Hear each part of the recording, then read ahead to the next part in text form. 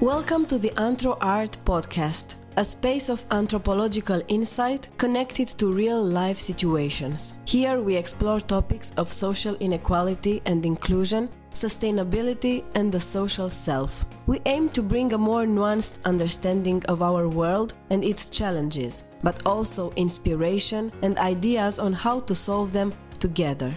We hope you enjoy it.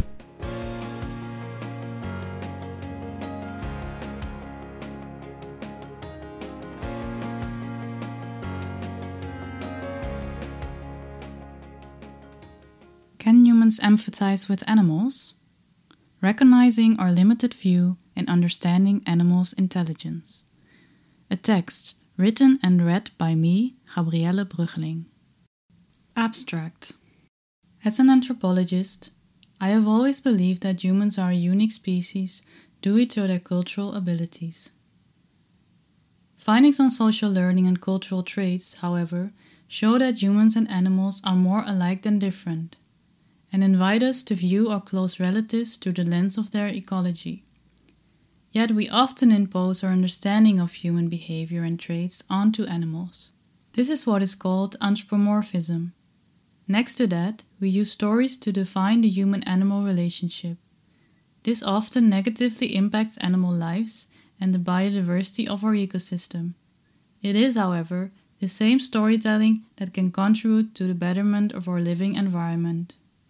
Article. Quote, "Humans are unique species. Unlike other species, we build complex societies, develop multiple languages, and invent all kinds of products that make our lives easier. We evolve through our ability to learn from others, copy others' behavior, and invent new approaches to doing things. We are fascinating, because unlike any other being, we possess the phenomenon known as culture." Unquote. This is a statement I wrote soon after graduating as an anthropologist. I was convinced that culture was, next to one of the most interesting things to study, a unique phenomenon of humanity. Basically, culture is the whole way of living, the customs we create, the shared belief systems, behaviors, and habits. All of these things are part of social learning through seeing other people behave.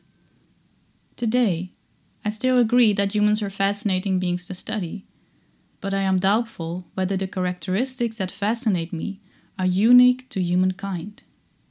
Until now, I wasn't very aware of animals' cognitive and emotional abilities. In a society where we struggle to keep our natural environment in balance with human needs, I believe it is important to consider how we define the place other living beings hold next to us. In this article, I would like to challenge the belief that humans are a unique species in the animal kingdom. I will first look at the possibility of cultural traits, like social learning, being present among animals. I then explore where our views about animals arise from. Drawing from indigenous perspectives, I conclude with a suggestion for redefining the meaning animals hold in our lives. Ripples of intelligence in the living world. My belief of culture being unique to humans changed when I read Frans de Waal's book titled, "Are We Smart Enough to Know How Smart Animals Are?" De Waal is an ethologist and prominent primatologist, famous for emphasizing cognitive and emotional similarities between animals and humans. In his book, he offers many examples of social learning among apes and other animals, which makes it hard to uphold the claim that culture is a human phenomenon only.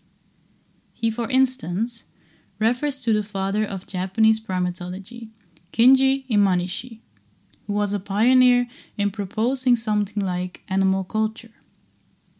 Imanishi studied a juvenile female of the Japanese macaques on Koshima Island, who was the first of her society to start washing sweet potatoes before eating them. This habit spread at first to her mother, then to her peers, females, and eventually all apes.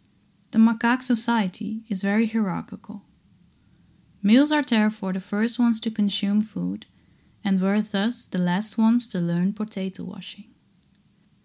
This is a famous example of learned social traditions among apes. It opposes the idea that animals live by instinct only and are born with their habits.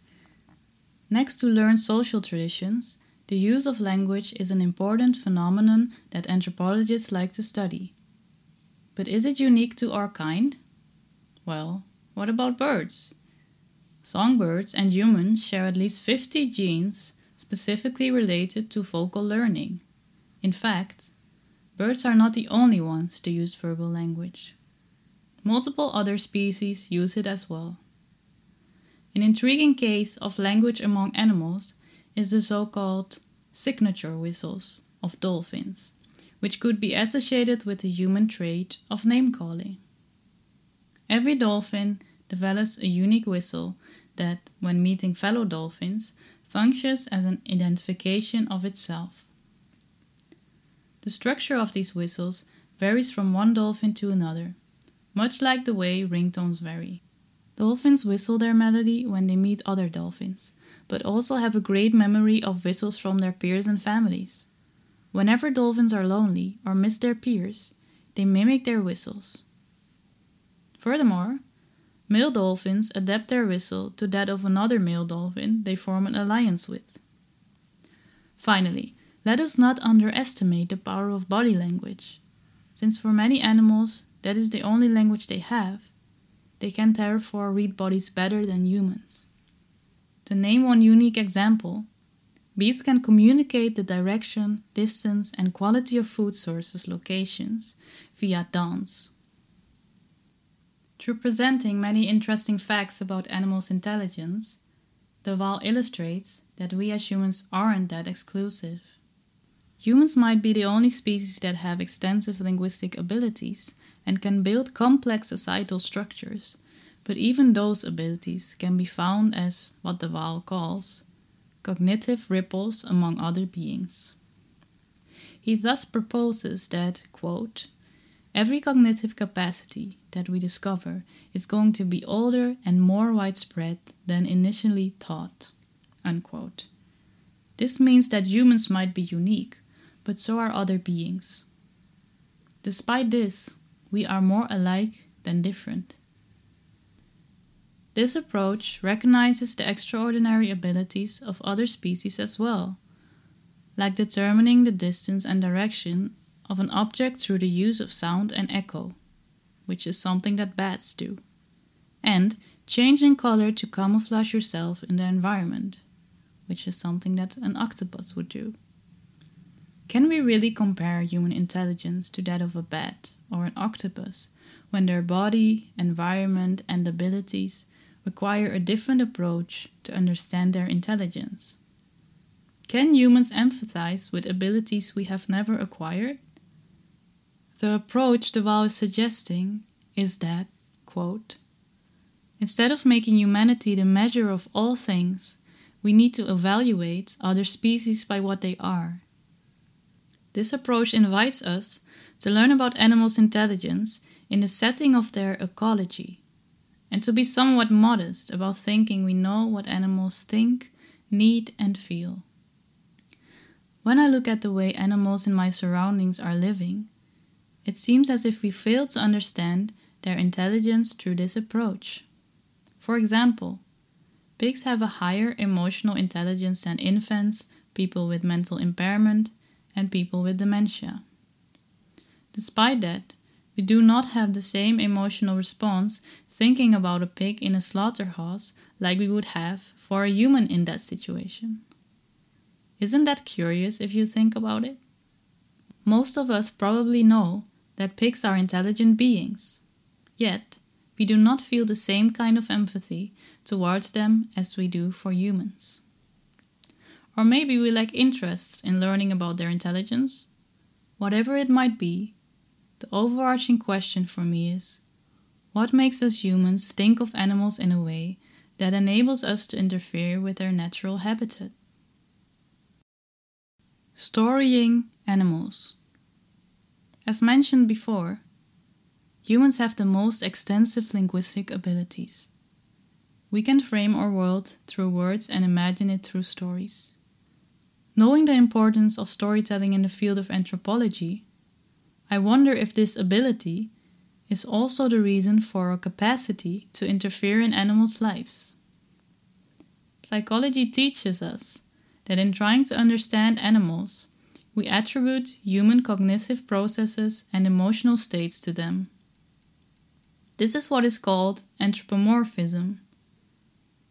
Anthropomorphism is not something we apply to animals only, but also to any other entity in our environment. For example, my car is not feeling well today, or my plant is happy with me. This tendency is not just there because we like to put ourselves at the center of the world. It is an actual instinct in evolutionary history to select appropriate data from the exterior world. From the moment we are born, our brain focuses on human faces in the environment. We learn the meaning of various facial expressions and apply that knowledge onto every other human face we observe. We extend this interpretation to the faces of animals, other beings, and objects, whether it is applicable or not. Furthermore, this tendency makes humans more empathic towards animals that look more like a human. For example, 4 legs, similar facial features like dogs, than animals that do not. For example, multiple or no legs, no facial features like a centipede. For this reason, wildlife conservation organizations like WWF portray the panda on the cover of their donation folders instead of the endangered Chinese giant salamander. It is not just our psychological wiring that decides our relationship with animals.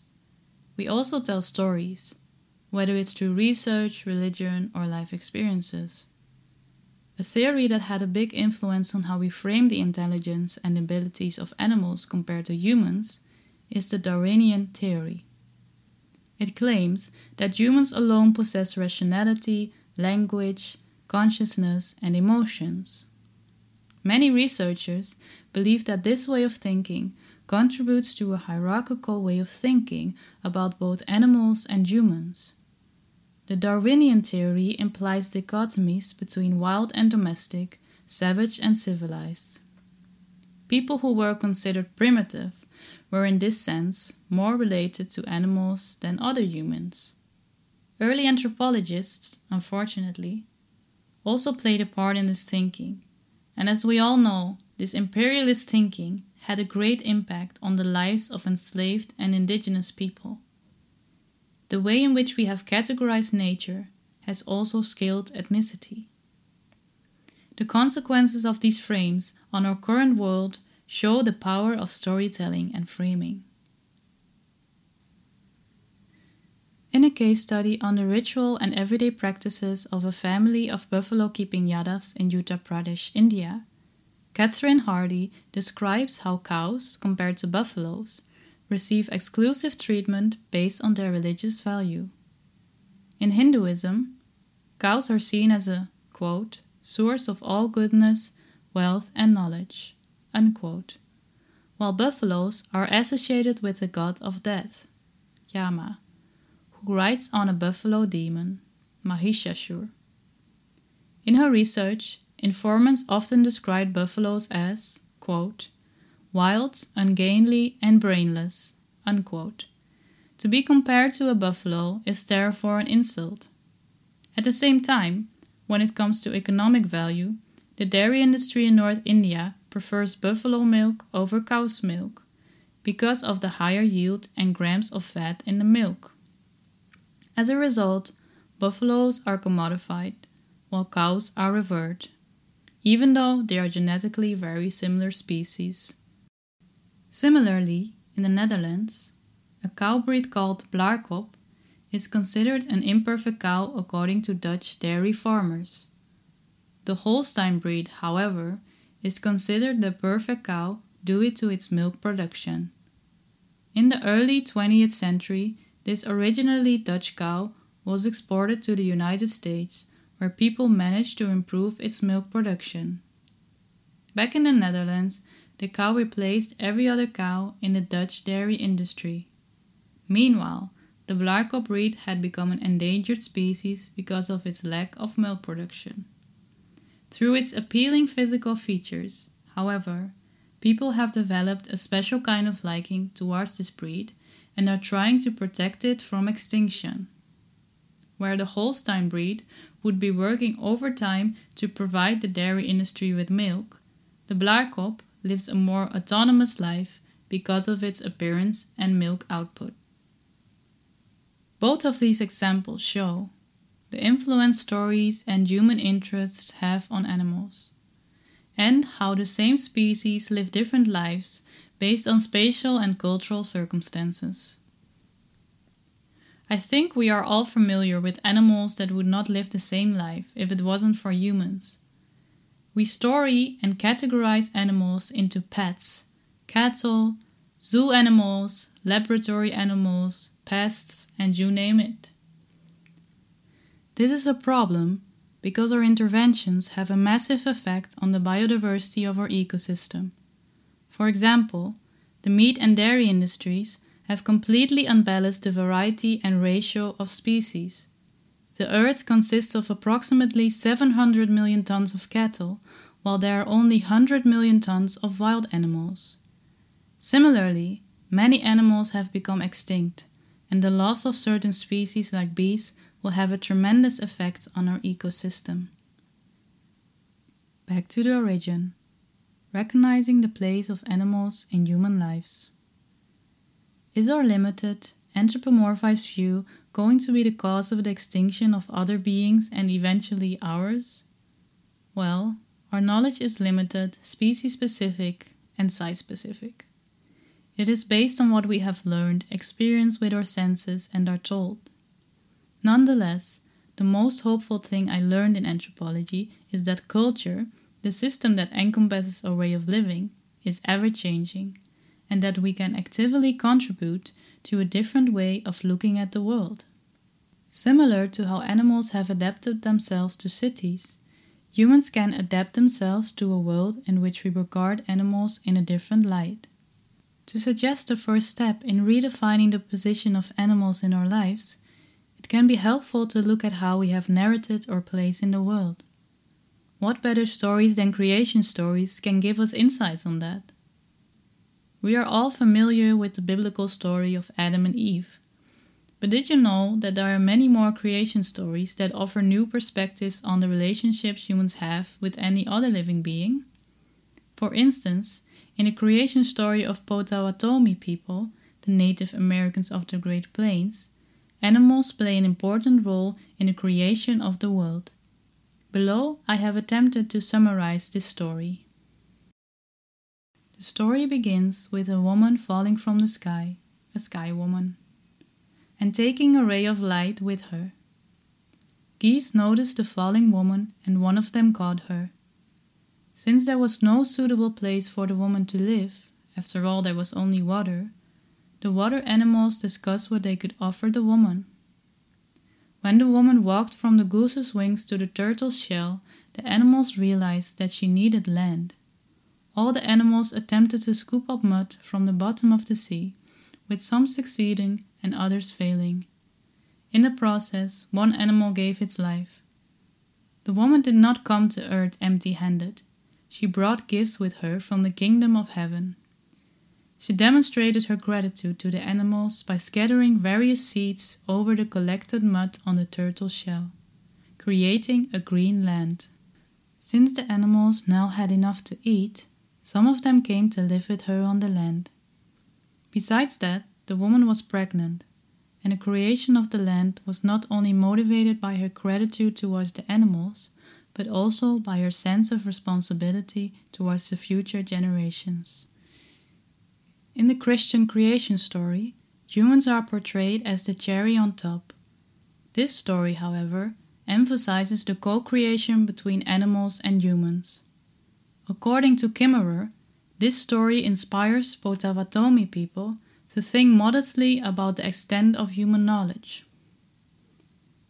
Quote, "We say that humans have the least experience with how to live and thus the most to learn. We must look to our teachers among the other species for guidance. Their wisdom is apparent in the way that they live. They teach us by example. They have been on the earth far longer than we have been and have had the time to figure things out." Unquote. By incorporating indigenous ways of thinking, we can gain a more holistic understanding of our natural world. In this line of thought, anthropologist Tim Ingold proposes to view our lives and any other life as part of a storied world. Quote, "In the storied world, things do not exist, they occur. Where things meet, occurrences intertwine, as each becomes bound up in the other's story. Every such binding is a place or topic. It is in this binding that knowledge is generated. To know someone or something is to know their story, and to be able to join that story to one's own. There is no point in which the story ends and life begins. Story should not end for the same reason that life should not. And in the story, as in life, it is in the movement from place to place or from topic to topic that knowledge is integrated." Unquote. Building on this perspective and that of de Waal means placing ourselves in a realistic environment in which we see other living beings for what they are, other breathing beings we are more similar to than different from, and that we are living with instead of next to. Believing that only humans have culture hindered my understanding of how another being experiences the world. On the other hand, the knowledge we have about humans could also help us to understand other beings better. Through the insights of de Waal, I realized that the kind of research that is conducted to learn about animals in their ecology is similar to the research we do in anthropology. When trying to understand people, a researcher needs to develop what Small and Calarco call a high degree of cognitive empathy. This means to, quote, "understand how those interviewed or observed view the world and themselves from their perspective." Unquote. It thus implies that I need to keep questioning myself and asking the research subject whether I really understand how that person sees the world and why, instead of presuming I understand. Likewise, I cannot expect to know what an animal thinks, feels, or experiences as long as I haven't tried to empathize with them in their natural environment. And I should really question if I can empathize with animals like a bee or bat who have abilities that I am not familiar with. Language and storytelling are powerful means. We therefore need to be careful with how we frame life through it. It is, on the other hand, one of the strongest means we have to reshape our behavior. The knife cuts both ways. The statement I wrote a few years ago failed to recognize other beings' uniqueness. In this article, however, the statement was the start of an exploration towards a more inclusive perspective. Similarly, I would love to see how humanity will use storytelling for the betterment of life on this planet and evoke a kind of care that is broader than ourselves.